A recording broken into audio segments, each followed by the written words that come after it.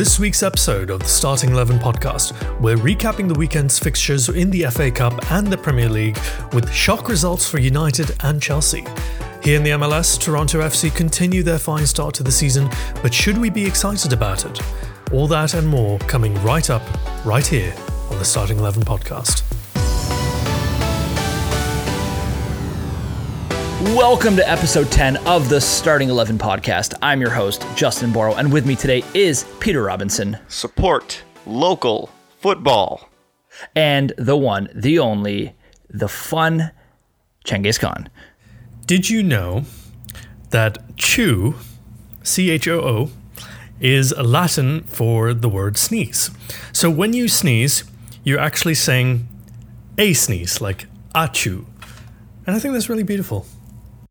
Does that mean that a train is a sneeze train? Yes, actually, yes. Very much so. I'm not. You got nothing this time. I'm not even gonna try. I'm not even gonna try. Excellent. So it was a pretty exciting week, guys. What would you say? Yeah, it was okay. Good weekend. I learned about Latin today. Clearly, and Latin trains sneezes. Depends who you support. I learned that video assistant referee is totally not broken in any shape, way, or form. Oh, well, we'll get to that. We will get to that. All right, guys, let's jump right into it. The FA Cup quarterfinals, Swansea, Man City. Man City win 3-2, coming back after going down 2-0 to Swansea early on in the game.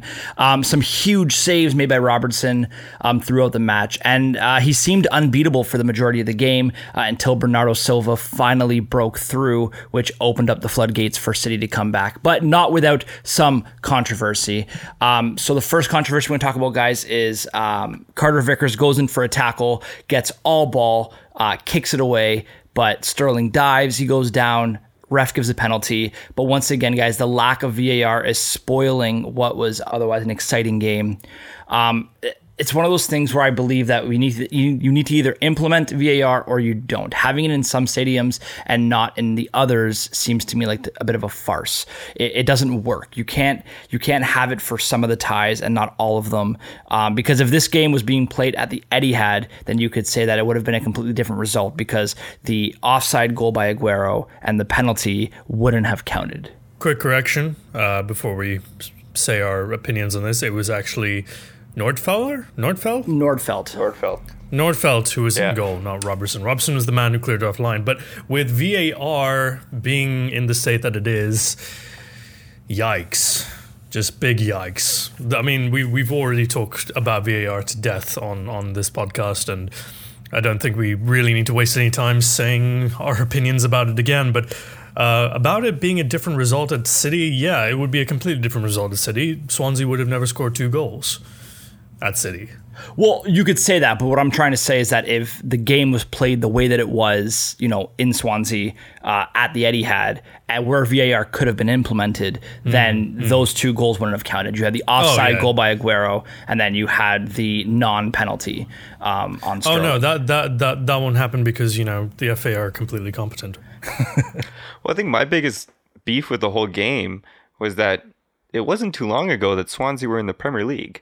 So why can't they have VAR at their stadium? Because they're championship peasants, that's why. But you think that, if they're thinking of being a Premier League club or, vying for a Premier League spot, they would have the capacity to be equipped with VAR. Is it infrastructure issue though, or is it a financial issue? Because because I was under the impression that it was because these championship stadiums do not have the infrastructure to handle VAR, which I don't fully understand.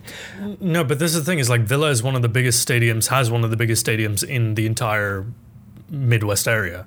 But that's what I mean. That's why I don't understand. Like that's why I'm wondering if is it because the Championship and League 1 and 2 aren't going to implement VAR, whereas the Premier League will next season, so they already have sort of VAR in place ready for that, whereas the other clubs don't? Well, it's a really strange way the leagues are run. There doesn't seem to be any kind of if the FA had any sense, they would use the lower leagues as sort of a testing ground, right? They would use the Championship, League 1, League 2, League 3, and then Sunday League to test out VAR. But they don't. They usually give it to the big clubs, they let them iron out the cracks, and then they give it to lower leagues, almost in reverse. Because in the Premier League, there should be no room for error, but this is the way things are. And I think it's really just down to the fact that because it hasn't been adopted in the top league, therefore it doesn't exist. Kind of like how Sky Sports don't think there was an English Premier League before 1992. Sky invented football in 1992. Don't at me. Just a lot of politics, I think, at the end of the day. Because there's nothing suggesting otherwise, infrastructure or financially, that they can't do it right here and now and do it well. If the MLS can do it, why can't we? I agree. And I mean, I don't think it's super controversial to say that Swansea were robbed in this game, and that they probably should have beaten City. They were the better team for the majority of the game, and they took it to City, and unfortunately those 2 goals stood, but that's sort of the way the game is played, and c'est la vie. C'est la vie. On to the next round. On to the next round. All right, guys. So let's jump to the other game from the quarterfinals. Wolves versus United. Well, shit. A 2-1 Wolves eliminating United from the FA Cup. Jimenez and Jota both score before Rashford puts in a late goal, which came to nothing. United were weak. Rashford, for the most part of the game, was non-existent. And the attack that we've come to expect from United since Solskjaer took over just wasn't there. It didn't exist this game. And look, Wolves dominated the match, and United just couldn't seem to find their feet. And it was disappointing. I'm going to make you feel better about this. Are you? I'm going to make you feel better about this, yes. Would this result have been surprising if Mourinho was still in charge? No. There you go. I think it's surprising for a different reason. I think it's surprising because of how well they have been playing under Solskjaer. Seeing that's my them, point. Yeah. Just let it sink in. Let it sink in. United suck. It's okay. You got knocked out by Portugal's B team. It's okay. That's literally what I was going to say. I think they're in a bit of a slump right now. United. It's not been happy hunting for them for the past couple games. So slump relative to United though, because 13 wins on the bounce or something like that. Yeah, it's up until the weekend because they lost at Arsenal. Yeah, well, that's what I was going to say. Like you had the game against Arsenal where they played well, and I think that they were probably the better team in that match. They just unfortunately didn't have the balls go in the back of the net, which is the whole point of the game, right? But in this match, I thought that they just were absolutely outplayed by Wolves for the entire 90 minutes. They just didn't seem like the same team, and that's the way the cookie crumbles, unfortunately. Let's just say that did we really expect United to win every single game under Solskjaer? Yes. they were going to hit a patch like this at some point. It just seems to be happening at kind of a bad time of the season. Falling out of the FA Cup. I know they're still in the Champions League, but they did draw Barcelona. So yeah, we'll see what happens I would love to say, for footballing reasons, you should have let us win against you, and then you then take the energy that you saved against us and win against Wolves. I know that's not how football works, but that would have been a much better scenario for everybody involved. Well, look, they're still fighting for top 4. Chelsea lost to Everton this weekend, so that was huge. Freaking nowhere! What the hell? Yeah, well, we'll get to that. Everton, you're supposed to be getting relegated. Christ, they messed it up. They're going to be in the Premier League next season. But you know what? My one thing is that Wolves have consistently shown up against top 6 sides, and if they would have performed the same way against middle of the pack teams, then they very seriously could be close to top 4 contention, as opposed to sitting in 7th place right now on the outside looking in. Because they're sitting in 7th place behind Chelsea. They're not going to catch Chelsea. Oh, it's like a 13-point gap. There's no way that they're going to come back. But it's unfortunate, because if they would have put in this kind of showing against middle of the pack or even bottom of the table sides, then they could very easily be in top 4 contention. And I think they're a team that's good enough to do that. I think that Super NES has done a great job with that squad. Nuno Espirito Santos. Was it Santos? Nuno Espirito Santos. He's done an amazing job recruiting players and bringing in the right kind of squad. But like you said, you should totally buy Balotelli so you can have NES and Super Mario. I wouldn't mind seeing Balotelli come back to the Premier League. did you hear Oh, yeah, Balotelli never had a mind. picture of Rashford underneath his jersey so that if he scored against PSG, he could show the picture of Rashford? That's amazing. No way. Super troll job. That is amazing. All right, guys. Well, in other FA Cup news, and to Chengiz' delight, Millwall fall to Brighton in penalties after a dramatic comeback by Brighton and Hove Albion.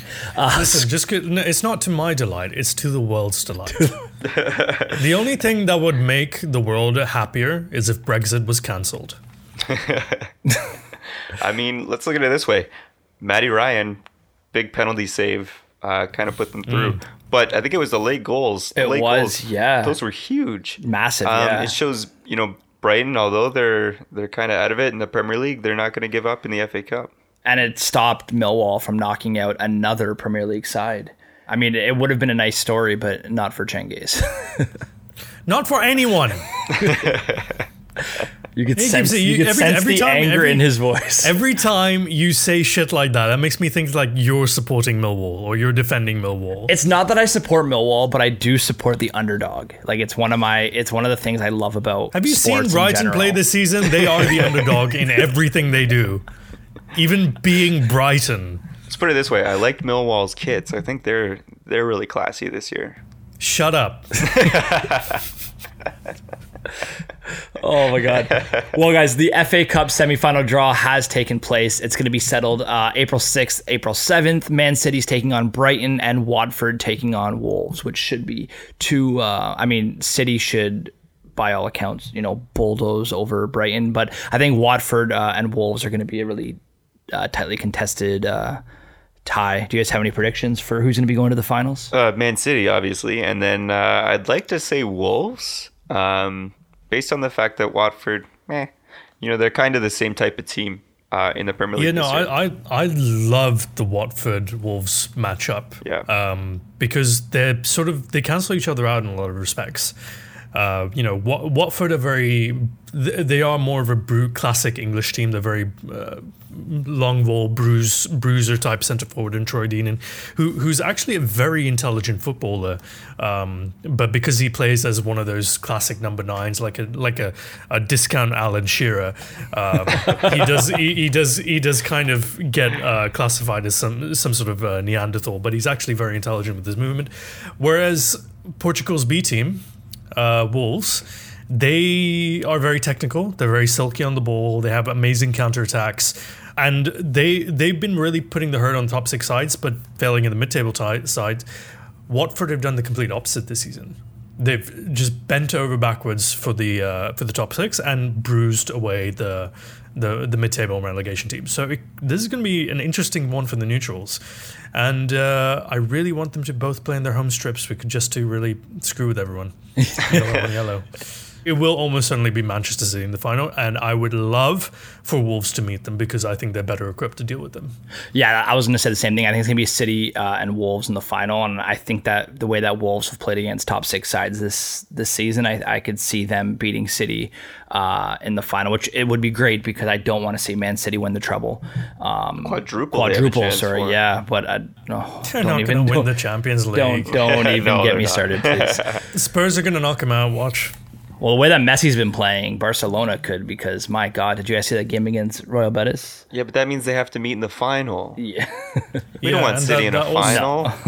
I mean, we know United's going to lose 10-0 on aggregate to Barcelona. We already know this. Well, that also means Barca wins the Champions League, and we don't want that. No, because the thing is, historically, Barca suck against Liverpool, who they would meet in the semi-final. And then it would be Liverpool versus City in the final, which we can't have, really. And then we just hope that both teams lose. Just call the game right off. Just cancel the game. So Spurs are going to do a number. If Spurs don't do a number, then it's up to Champions League Ronaldo to do a number on City. Let's put it this way. We actually get to play in our new stadium for the Champions League. Yeah, it's coming. Is it? So It's coming Is very that, is soon. that for sure? Is that a real thing now? the first match has been confirmed against Crystal Palace, which is the what a- best match possible. What a game, eh? to- They choose Crystal Palace. London derby, though. I Yeah. mean, to a lesser extent, it would have been nice to have it against Arsenal, but Yeah. or Chelsea. But listen, it's gonna be a magical occasion under the lights at Tottenham Stadium. Tottenham Stadium. No, I think they're going to call it, is it North London Stadium, or is it might be the new White Hart Lane? There's a couple names being thrown around, so You we'll had see what mentioned happens. Nike Stadium. Is that still? No, Nike supposedly Nike's- isn't going to get the naming rights. All right. Still up in the air. I'm going to say North London, but then again, Arsenal's going to be like, but we're North London. But they're not. Let's just get that. The Islington. Let's get that straight. They're not North London. I'm okay with New White Hart Lane. New White. New White Hart Lane. New White Hart Lane. Why not just call it White Hart Lane? Because it's the new White Hart But Lane. did they not destroy White Hart Lane? Like, did they not tear it down? Yeah, that's why this is the new White Hart Lane. I know, but it's not like it still exists. Like they can't they just? I don't know. I would White just Hart call it Lane White Hart version Lane. 2.0. It's on the same land. It's on the exact same Yeah, they just land. tore it down and then rebuilt, right? Yeah. So just call it White Hart Lane. It's the It would make new one. White It would Hart it would Lane. make sense if like there was like old White Hart Lane, you know what I mean, and then new Hart. But it doesn't. I don't know. But they did the same for Wembley, and they don't call it New Wembley. Well, they did call it the new Wembley for the longest time. But they called it the New Wembley. It's They didn't call the it New Wembley. Wembley. It's the The new New White Wembley is a Hart product. Why are we talking about this? naming rights. Am I right? I feel like this is gonna be something Chenge is gonna enjoy cutting when he's editing this. No. This is staying in. I got a great name for you. Sports Direct Arena. Oh, Oh man. no! Oh. I thought you were gonna call it the Dasani Arena. Dasani Arena. Listen, we're not in the Saudi league, okay? We have a bit more. It's because we bottle it. Because you bottled it. All right, guys. Let's look now. Let's look just now got to the week. Whoa. All right, guys. Let's jump now to the weekend matches. We're gonna start with Saturday's fixtures. West Ham, Huddersfield. Comedy of errors. So West Ham end up coming back to win 4-3. Huddersfield are up 3-1. It looked all but over, but as we all know, guys, football is a 90-minute game, and Huddersfield are a god-awful team this season. So it wasn't all that Just- surprising. You forgot something. What did I forget? The ball is round. The ball is Oh, around. that is true. Football is a 90-minute game, ladies and gentlemen. News at 11. Let's just say Huddersfield almost got 3 of the most useless points in this Premier League season, and West Ham saved them from getting those points. It's true.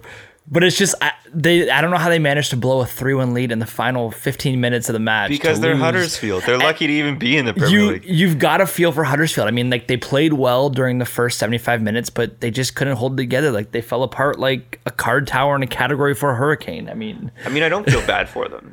They've been bad this whole but it's season. almost so bad that it's funny. Like, they were up 3-1. There was a bunch of West Ham fans leaving at like the 65th minute.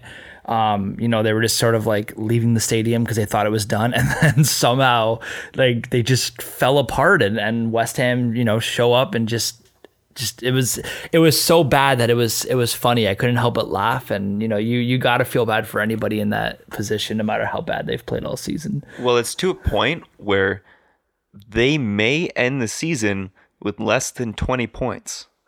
Currently, they're on 14, and I really don't see them gaining a lot of points towards the end of the season. So they could have a record low point total in the Premier League. Oh, like I said, guys, it's a comedy of errors, and we'll see how they do. But in the Champions League, but we could have another Sunderland situation on our hands where they just get destroyed in the Championship as well, and end up getting relegated twice. At least we'll get a good Netflix special out of it. Yeah. All right, guys, but let's now jump to Sunday where we have the meaty match that I know Cengiz is just dying to talk about. So Fulham Liverpool at Craven Cottage. Did you say this is a meaty match? Well, I said meaty Yeah, what the hell? in the sense that Liverpool or Cengiz is going to want to talk about it. Yeah. No. Listen. Who's Van Dijk? Listen. Who's Van Dijk? Listen. Listen. Milner giveth, Milner taketh. Okay, I've come to the conclusion that the reason that was as sweaty as it could have been is because Milner hooked the ball, which then Van Dijk didn't clear well, and then Alisson decided to play futsal with it instead of clearing it. So this is a comedy of errors. But yeah, that came from Milner, and he joked about it as much in the post match. He's just like, no, that was on me. I'm sorry. But, I had to keep it interesting. But what's really funny is that Ryan Babel came out the day before and said, only I know what Virgil van Dijk's weakness is. And then he steals the ball from him and Alisson scores. But no, I'm happy for Babel. I'm happy he scored. I'm happy he's doing well at Fulham. He's one of the few players that I do actually wish well on from Liverpool.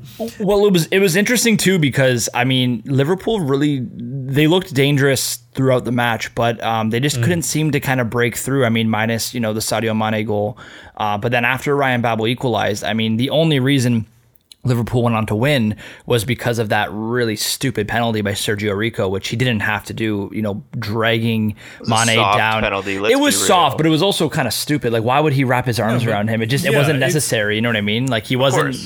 The ball wasn't right there. It's a soft penalty because of the action taken by the player, not because of the call. The call was absolutely correct, and you call that 10 out of 10 times. Drag a player down, the goalkeeper dragging a player down, of all people.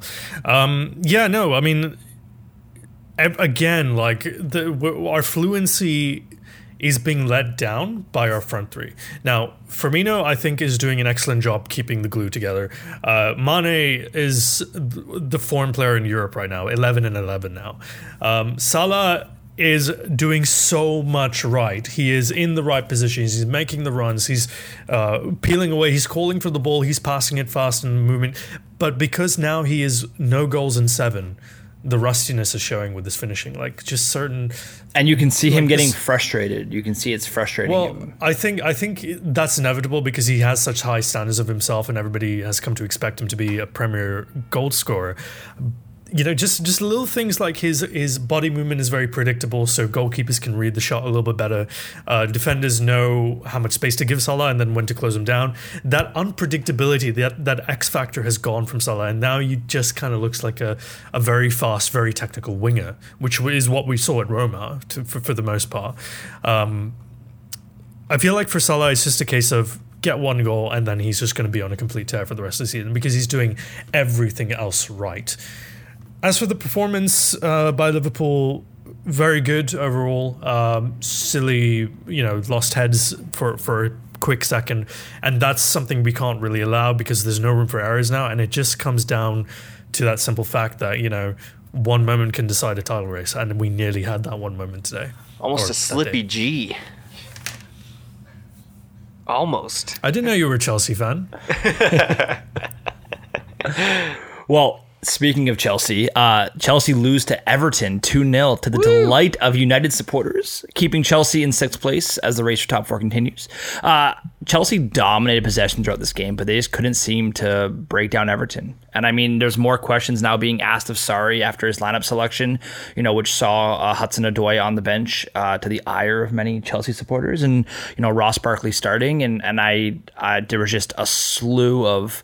Now this is obviously common with Chelsea, but there's just a slew of backlash from Chelsea fans who just seem to have had enough of Sarri and just this team in general, and they're a fascinating enigma in my opinion, just because they have quality talent throughout their lineup, but they can't seem to gel as a team to produce the results that they require. So is it a player problem? Is it a Sarri problem? Or is it just a Chelsea problem in general? I think it's a Chelsea problem in general. When you have this revolving door of managers and this revolving door of realistically players, and no bare bones structure to kind of build off of, it's going to be hard to sort of have those leaders in the locker room and have those leaders on the pitch. Let's be real, Eden Hazard is not a leader. David Luiz is not a leader. Ross Barkley, as much as he may be a decently technical player, he's not, to me, he's not a Champions League player, and that's really what Chelsea needs, are some very good technical goal scorers, and they don't have that. Rudiger, not a leader. Azpilicueta, as much as he's been there for a long time, fake leader. There doesn't seem to be anything coming from him. Kepa, as we know, just he doesn't listen to the manager, obviously. To me, he's not strong enough yet to be a Premier League goalkeeper. And I think the holes are starting to show in Chelsea. And I think a lot of that has to do with Sarri. I have to agree that it is a general Chelsea problem. You look at that dressing room and you know they're not unified. There are definitely still some afters going on after the Carabao Cup final. You don't know who's in charge. There's because of this instability in the dressing room, it translates to a lack of winning mentality on the pitch too. Nobody's trying to fight for each other. You know, you might have some clicks here and there. Like I know you know very, very clearly that Azpilicueta likes Kepa and he likes David Luiz. David Luiz is just he's one of those people that's impossible to hate. Everybody seems to like him no matter where he ends up. But you know, the rest of the squad's completely isolated. I don't think anybody's made Jorginho feel welcome. I don't think Conte has stepped up to be any kind of leader figure. Hazard has been playing for himself for the last 2-3 years. Giroud is a bit shy. Higuain just got there. Like, yeah, there's no leaders. There's no vocal people. There's nobody of a John Terry type or a Gary Cahill type that can just really shout at people and just say, "Listen, get your shit together. Let's go win. This is Everton, for Christ's sake. We shouldn't be losing to them." So what's the solution then? Well, you ship out half the squad or all the squad, if you ask me. But it's irrelevant because Chelsea have transfer banned for the next 2 windows. They can't do anything. So they're kind of have their hands tied in that situation. And today they got a bid of 82 million for Hazard, which they rejected because they won 115 million euro for him. So he's gone. Like, that's happening. And Hudson-Odoi is gone. Hudson-Odoi is gone. Which I don't get. Like, you already know Hudson-Odoi is gone. You know he doesn't want to stay. So why not get the most out of him now while you can? You know, I know that Sarri has this. Well, they can't. Pardon? They can't. They can't now. Transfer window's closed. And I mean, they can use him. That's what I mean, though. Like, I'm not talking about selling him. I'm talking about, like, you know, you have him here. You know he's quality talent. Put him on the field and get as many goals out of him as you can. You know what I mean? Like, especially since they're chasing top 4 as well. You know, like, why not, you know, use him while you have him here and get as much out of him as opposed to just letting him sit on the bench. I know Sarri doesn't like to use young players. He's, you know, it's one of those situations where you can't teach an old dog new tricks. But, that's just in my opinion, you know, why, like, you know, that he's already proven in my, like, this year that he can perform and that he can score goals and that he has the quality. So why not, you know, get him on the field and have him, instead of bringing him in the 76th minute or 77th minute when it's too late at that point, you know, why not have him on the field to start and, you know, actually make an impact for your team? Because fundamentally he's an attacking winger. I think most of Chelsea's problems stem from midfield and the lack of cohesion in midfield. So he might be able to make something happen. He might track back a little bit better. But realistically, I think he's being touted as a savior for the front 3 solutions. But I think their problems as a footballing squad run a bit more deeper than that. I don't think he'd make that much of a difference. He might be good to throw on and score the late goal to see off a game, but I haven't seen any indication from the performances that he has done so far that he is a game winner or match winner of, you know, the likes that would attract Bayern. Like, there's no proof that he'd be the solution. Well, it's true. He doesn't have a track record of being a good Premier League goal scorer because he hasn't had the opportunity. That's true too. You know, maybe if Sarri did give him a run of games, maybe he would start to bag a couple. But unfortunately, he's not going to get that at Chelsea, and that's why he's going to move. I think what Chelsea needs to do now that they have this ban, they need to kind of clean house. They need to capitalize the money that they're going to make on each of their players that they see value in. And then they need to invest in their youth. And they need to realize that the teams that are doing well and the teams that are challenging are making the right buys and have some sort of youth to their squad. Whereas it seems that Chelsea doesn't. Chelsea has nothing. Chelsea buys sort of the flavor of the month or the flavor of the week, and then they hope that, you know, that's going to work for them. So who would you clear out? Well, I think Hazard has to go. Yeah, no, he's writing's on the wall for that. I think Giroud's gone. I do think that David Luiz and Rudiger have to go. I think that Marcos Alonso could go. I think Jorginho could go. I think you need to keep Conte. But as we know, Hudson-Odoi is already gone. Now, do you have any players that you think would be good solutions to come into Chelsea to sort of to be that change? I mean, realistically, because they do have a transfer ban for 2 years, you have to think of players that are going Two to windows. be, Two well, windows. two not windows, 2 years. but players that are going to be available next summer. So you also have to think of age. So realistically, we know Manchester United's going to go after Alderweireld. I think that that's someone that could help out Chelsea, but again, he's going to be a year older next year, and Manchester United's gonna snap him up this summer more than likely. So nothing to do there. I think if they can wait, I think Milinkovic-Savic might be a good buy for them. But I feel like he's going to stay in La Liga or Serie A with one of the bigger clubs. That'll be another there. Sarri buy. If Sarri stays as well, like I think, yeah, Abramovich has a tough choice to make. Like he can't sign anybody for 2 windows. So does he commit to Sarri, or does he get somebody else in who can work with what he's got there, with the remnants of whatever's left of that squad? I don't think it makes a difference.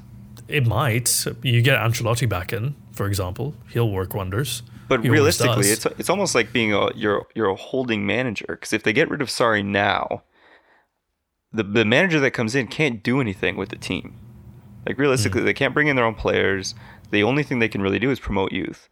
So you would have to get maybe someone who works with the U23 team or the U21 team, sort of promote them, or like even assistant coach wouldn't be good, because they're obviously Sarri's team. So I think you have to promote from within someone who knows the U23 squad or knows the academy squad and can start to bring in those players.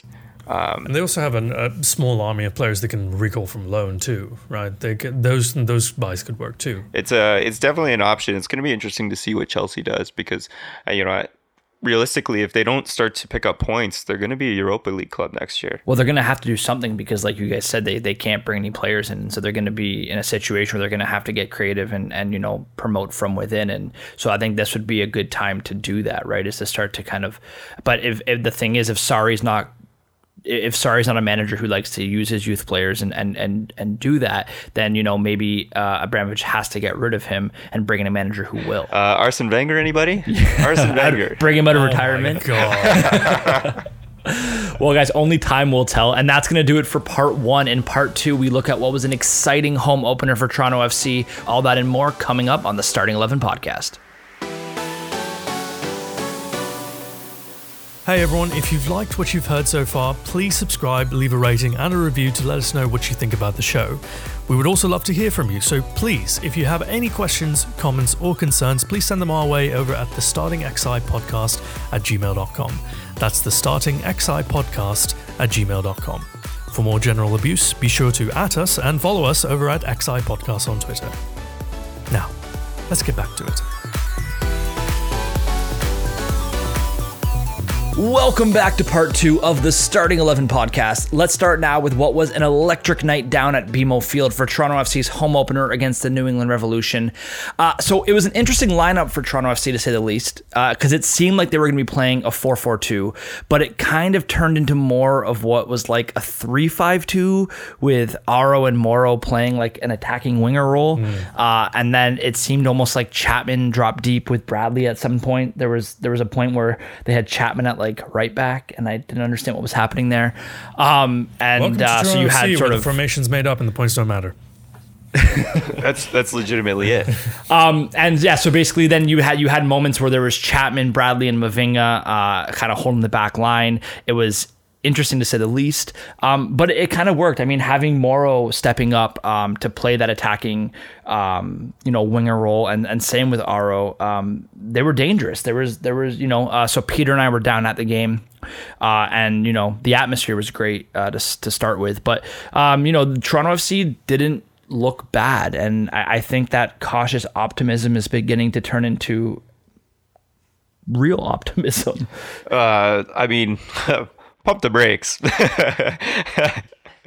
It's only been 2 games. I think Aro looked very dangerous. I liked what Aro was bringing. I think Moro looked very dangerous. I really did like the attacking wingback aspect of the lineup yesterday. Bradley did have a good game. Yeah. He was making That tackles pass that set up Altair's winning goal was fantastic. I think Bradley did have a good game. Yeah. I think we still have a question mark over Alex Bono's head, and we're always going to have a question mark over Alex Bono's head because he's not that good. I don't think, Let's get that real. there's any need for a question mark. Let's just have a period over his head. He's bad. Stop playing him. Bench him. Get rid. Come on. I wouldn't mind Quentin Westberg stepping up to see how he does. Yes. Just give him a game. Yeah, see how he does. Yeah. Against Vancouver or Salt Lake because they're garbage this year. We're gonna get to Vancouver. Don't worry, I have it. I love it. But you know what? The atmosphere was great. It was nice to see the South End, rocking again. It's towards the end of last year, since all of the drama with the Inebriati went down. It kind of fizzled out, and it kind of felt like a funeral home at times. BMO Field, which is not something that can be said often.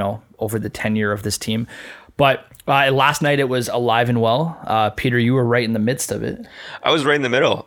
It was great. It was it's funny. It was my girlfriend's first game, so she's not a footy fan at all.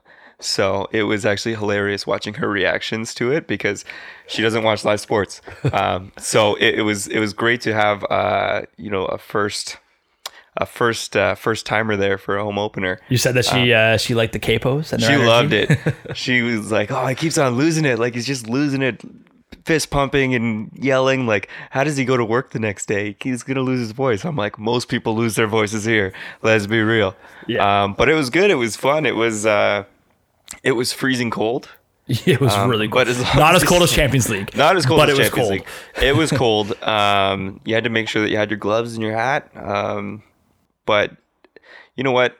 The sound was pretty good. I think that the groups were coming together a little bit more. I think it was a little bit better throughout the season. I think it's going to get much better. Yeah. And it was a pretty good turnout for the weather. It was, 23,000, which, I mean, to put it into perspective, the Scotiabank Arena only holds, I think, 18,500. Yeah. So, that's a good crowd. BMO holds, I think, 37,000 at full capacity. No, that's far too many. Less, 33,000? I think it's 34. It's 34. If they add the extra stands. Oh, they add the extra stands. Okay, then it's it builds up. 34. Yeah, I think it's only like 28 or something like Oh, that. okay, so it wasn't bad then. Full capacity. So yeah, the lower level was packed to the gills, which was nice to see. But I do want to just talk about one aspect.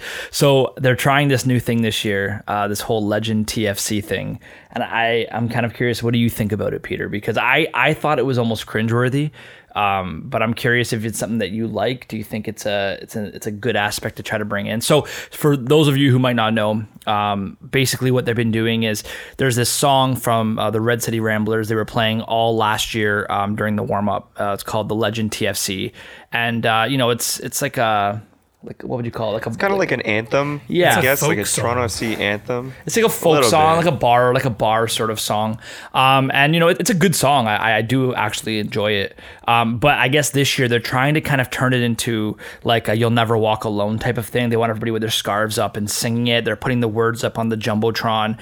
I think the in-game host, said the Legend TFC like 5,000 times. Like, well, I think they're trying to ingrain it in people's minds that there's this song out there. It's the Legend TFC, and it's to be honest, it's quite catchy. I'll be honest. I found myself singing along in the South Stand. A lot of people around me were singing along as well. I think it is something that could catch on. I love it. I love the song. I listen to it in the car when I'm driving down to the games. Like, don't get me wrong. I'm not, shit talking the song. I just think in general, like this ingrained notion of like, oh, we're gonna put the words in the Jumbotron and everybody sing it with us. Like, I just don't like that. Like I would much rather it kind of come natural. Yeah, but here's the thing: it doesn't come naturally. That's why they're doing it. Well, they're trying to. I hate to say that they're trying to force it on the supporters, but they are trying to force it on the supporters because it does add a little bit of identity to the team. Yes. Yes. We've got like. Just Can't Get Enough When We Win, which is a great song, but it's not TFC. You know what I mean? Yeah. This is uniquely Toronto FC. It is very uniquely Toronto FC. But I have to say something though, is that this is a good way to start building a unified fan culture. This is a good way to having something external that everybody can look up to is the hallmark of every great club. Like You'll Never Walk Alone, you have Glory Glory Man United, you have whatever the Spurs one is. Yeah, whatever that one is. but my thing is that as an anthem, it's pretty tame. It's not something that gets the blood going. It's something that you kind of hold hands. It's a bit kumbaya for my liking, and it is a little bit. It is. and you like could say that. I like the kumbaya. That's a good way to put it. The kumbaya is great, and every like for us in Liverpool, it's Ale Ale Ale, which is extremely kumbaya. But our main anthem is almost it's emotional. It's raw. It gets people off their seats, and I know like this is early days, fan culture, a unified fan culture in TFC is not something we've seen up until this point, but this is a good start.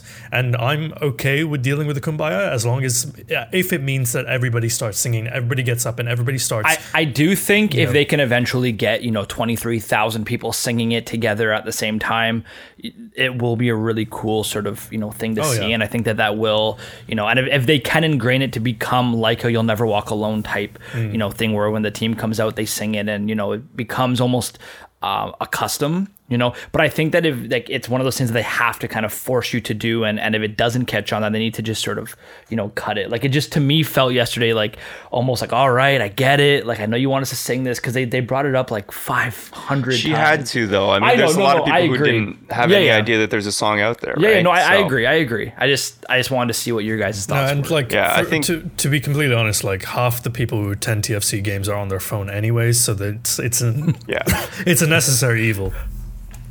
That's fair. So there was a little bit of controversy in this game. The second goal, Jordan Hamilton's goal, Chapman was clearly offside, and there was a debate raging on because Ted Uncle, the referee, he went to his ear, but decided that the goal should stand. The argument was that Chapman was, 2-3 feet offside when the ball was played to him. But what a lot of people failed to notice was that the New England player made a pass at the ball. He stuck his foot out, it deflected off his leg to Chapman. So people were arguing that, just because it deflected off him, it should still be offside.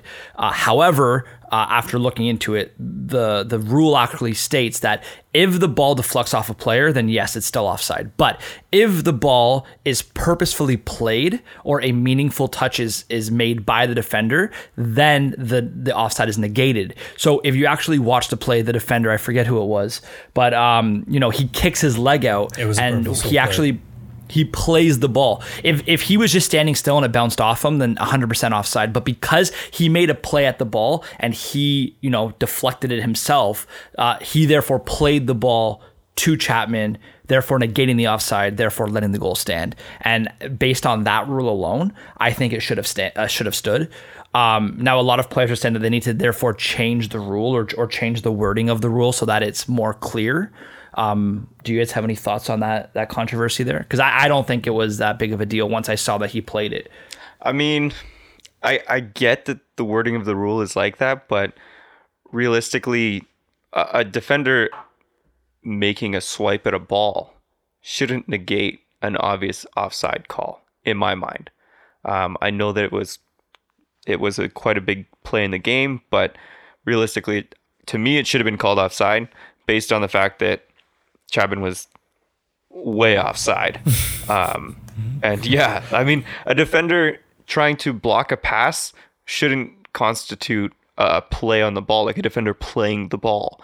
You know what I mean? I did giant air quotes there, but shouldn't negate the offside. So, if he was playing it back, then would you still say that was offside if he purposely plays the ball back? Because then you could just make the argument that, because, he made a kick at the ball. He tried to clear it. I don't think he tried to block it. He looked like he tried to actually, boot at it, and it deflected off him. So, just saying, in my opinion, like that should negate the offside because he's making the play at it. It's not like he's just standing still and the ball happens to deflect off him. He made a play at it, and he messed up on the play, so therefore he played the ball. I mean, you can tell by the body shape of the defender what they're attempting to do. So if he's opening his body trying to play it back to the goalkeeper, you can see that.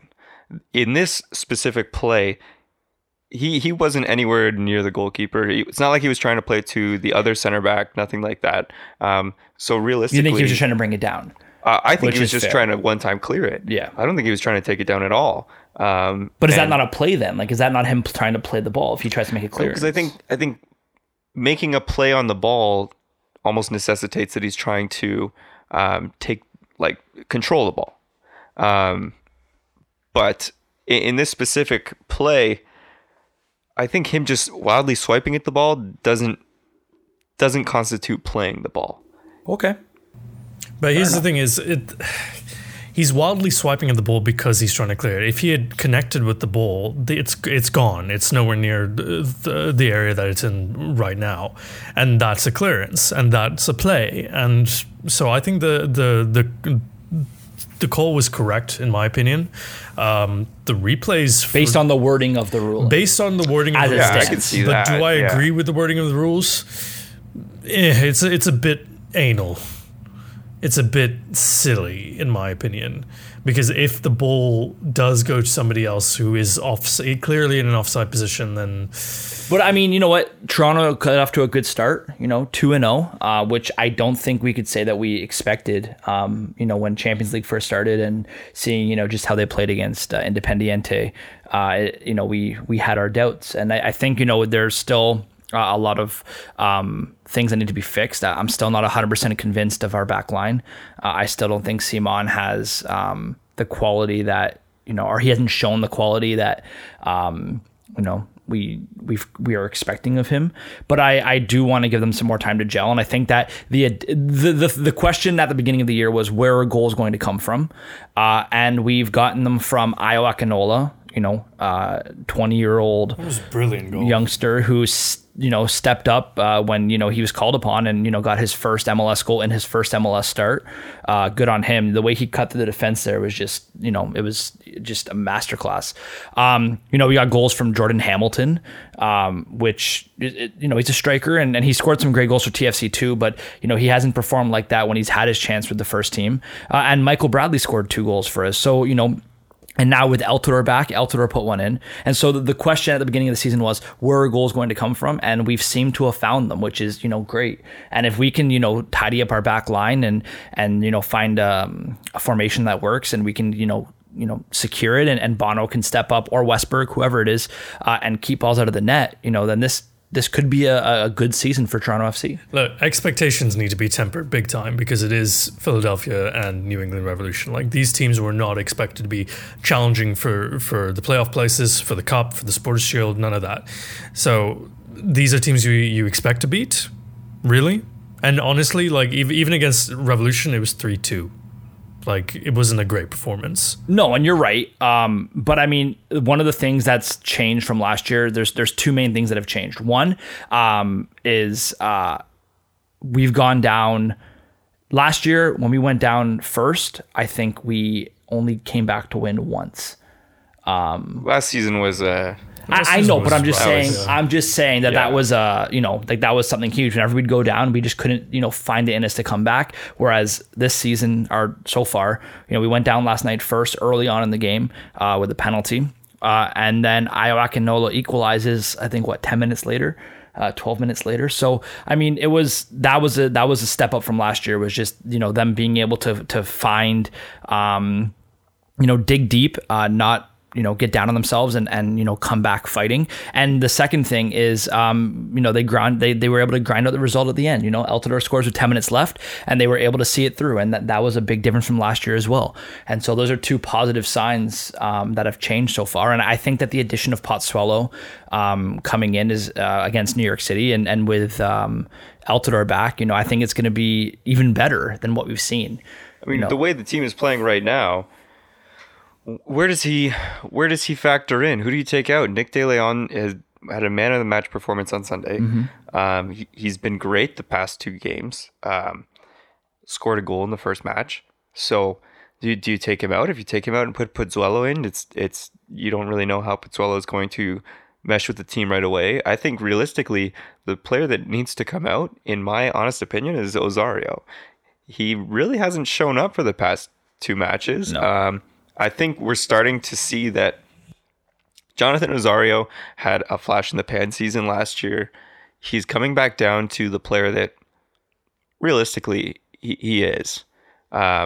He's a squad player. He's a good attacking player. He's great control.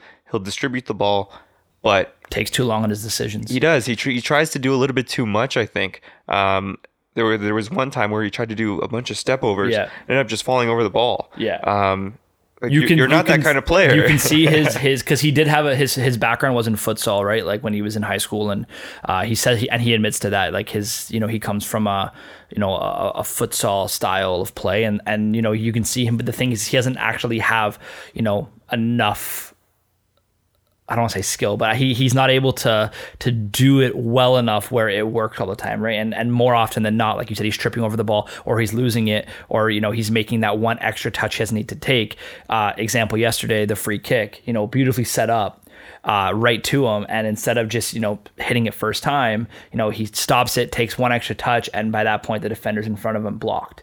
Now I understand him taking a touch. I do think he should have gotten a little bit more height on that ball and just pound it into the back of the net or the top of the net. But then again, I don't play for Toronto FC, so it's a kind of just me talking, out my ass. But I think that if that had been, if it had, it's one time where we were missing Giovinco. Let's put it that way. If we had Giovinco on that free kick, it probably would have scored that free kick directly, as opposed to having to, make that pass. It was a good routine, though. It was a good routine, obviously a training ground routine, but if it had gone to somebody else, I think they would have scored. Osorio has shown that from the penalty spot, he's not good. Realistically, we have to think of where Pizzuelo is going to fit into this lineup. Do you take out Akinola and have Hamilton up top, or have Altidore up top and then play Pizzuelo right behind Altidore, and then have De Leon and Nazario and Bradley as the other three? But then, what do you do for the defense? Because at that point, you're only having two center backs and then your wing backs. It kind of creates a little bit of a problem for Greg Vanney. So we'll see where the tactical genius of Greg Vanney comes into this. He says with no sarcasm whatsoever. Well, guys, March 29th, they take on New York City FC, and that's going to be Pozzuolo's first game with the team, we hope. He left Genk early, and like you said, it's only time will tell, so we'll see what happens. But I'm excited because, they've done what they've had to do these last two games, and like Chenge said, mind you, they were not, extremely difficult opponents. Coming up against teams like DC and Seattle, it's going to be a much tougher challenge, but they've done what they've had to do, and good on them. And going 2-0 in or 2-0 into the international break is huge for them. Yeah, I gotta say, I'm still on the fence about Alex Bono. A couple times where he could have come out and claimed the ball in the box, didn't. Yeah. Kind of left a little bit. There was one where he could have probably caught it, but instead he just kind of palmed it right in 2 feet in front of him in the box, that was a little bit dangerous. There's also this one moment where he could have totally saved it. The second goal. Oh yeah. Yeah, that could have happened.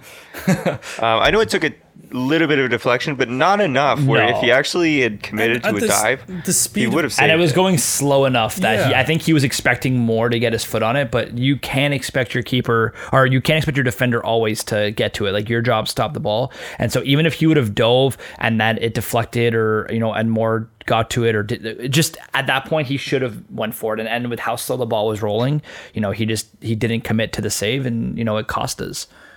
Yeah. Yeah. So his positioning for this goal is completely wrong. He's covering his near post, sure, but he is way too far over, and he's a little bit wrong-footed when the shot comes in. He is not well equipped in that position to be dealing with a cross, let alone a shot. I think he set himself up completely for failure. And the thing about Bono is, his decision making is bad. His catching is suspect, and his hair, Jesus. But he's got concrete for feet. He's got concrete for feet. He legitimately does not move his feet. He won't move, and you can be a good goalkeeper and not move. But in order to play like that, like if you look at Manuel Neuer, and I know this is a bit of a stretch to compare Bono to Neuer, but for the sake of argument, Neuer never really moves for some of the saves he makes. He's actually, it feels like they're always shooting straight at him. And it's because his positioning is so good. Because of his positioning. It's solid. Whereas Bono's positioning is always wrong. It is always suspect. And it just invites a shot like this. If Bono was a little bit more centrally placed, Charles Gil would not be, or Carles Gil would not be thinking about trying to take that shot at that corner. You'd probably be trying to think about something more towards the near post, at which point you'd expect any keeper worth their salt, which admittedly Bono may not be, to cover their near post with relative ease. Plus Oro is in the way, so that shot really isn't even on. He has no read of his defensive line. He has no read of the situation. He doesn't even see, I don't know who that player is, but the guy in between Mavinga and Moore. Surprise, somebody's in between Mavinga and Moore again. but he doesn't even see him. He doesn't even cover that. He doesn't even think about what's going on in front of him. It feels like he plays with tunnel vision, and it drives me nuts. He doesn't have control of his box, and if you don't have control of your box as a keeper, you're a bad keeper. End of story. No, it's true. Especially in a physical league like the MLS, where, let's be honest, a lot of the crosses are skied. Yeah. A lot of them have a lot of loft underneath them. There's a lot of time for a keeper to get underneath those. And a keeper with good command of their box will be able to take those crosses. And Bono, because he doesn't have the agility in his feet, he doesn't move out for them. So that, again, this is where I miss Stefan Frei, because Stefan Frei had great feet. He was able to play the ball with his feet. He could distribute the ball well with his feet, and he moved. It's where I miss him. Let's be honest. Where I miss Julio Cesar. I miss you. I miss Julio Cesar because he was an actual goalkeeper. Really quick, fun little story about Julio Cesar. I was in Portugal last year, and I was at the Benfica Stadium. And as I was walking around the Benfica Stadium, I ran in to Julio Cesar. And so that was pretty cool. And I told him that, I was like, hey, I'm from Toronto, like Toronto FC and stuff. And we didn't have much time to talk because he was going to lunch. They have like a little restaurant up there, because when we were doing our tour after, I saw him sitting down by the window. But walking through the Benfica Stadium, ran into Julio Cesar. Did you get a picture with him? That's pretty cool. No, we were just like, he had like a crowd of people. I think it was his family there around him. And then, we saw him and we... Well, then you're just chatting shit. It didn't happen. It happened. Oh, okay. Sure it happened. Of all the footy players that I could tell you guys that I met, I'm telling you I met Julio Cesar, the ex backup keeper for Benfica. So I met Obama last week, but my phone was dead. Didn't get a photo. That's pretty cool though. Anyways. It was cool, and it's a great stadium. If anybody's in Lisbon, I recommend going to check it out. And that's going to do it for us here on the Starting 11 podcast. Thank you so much for joining us. You can listen to us on Anchor, Spotify, Google Podcasts, Apple Podcasts, or wherever you listen to your podcast. Remember to subscribe, leave a rating and a review. It helps other listeners find this podcast. And you can also follow us on social media, Twitter and Instagram at XI Podcast. And just keep following along. And on behalf of Peter, support local football every time. Chengiz, support Ligue 2. And myself, thanks for joining us.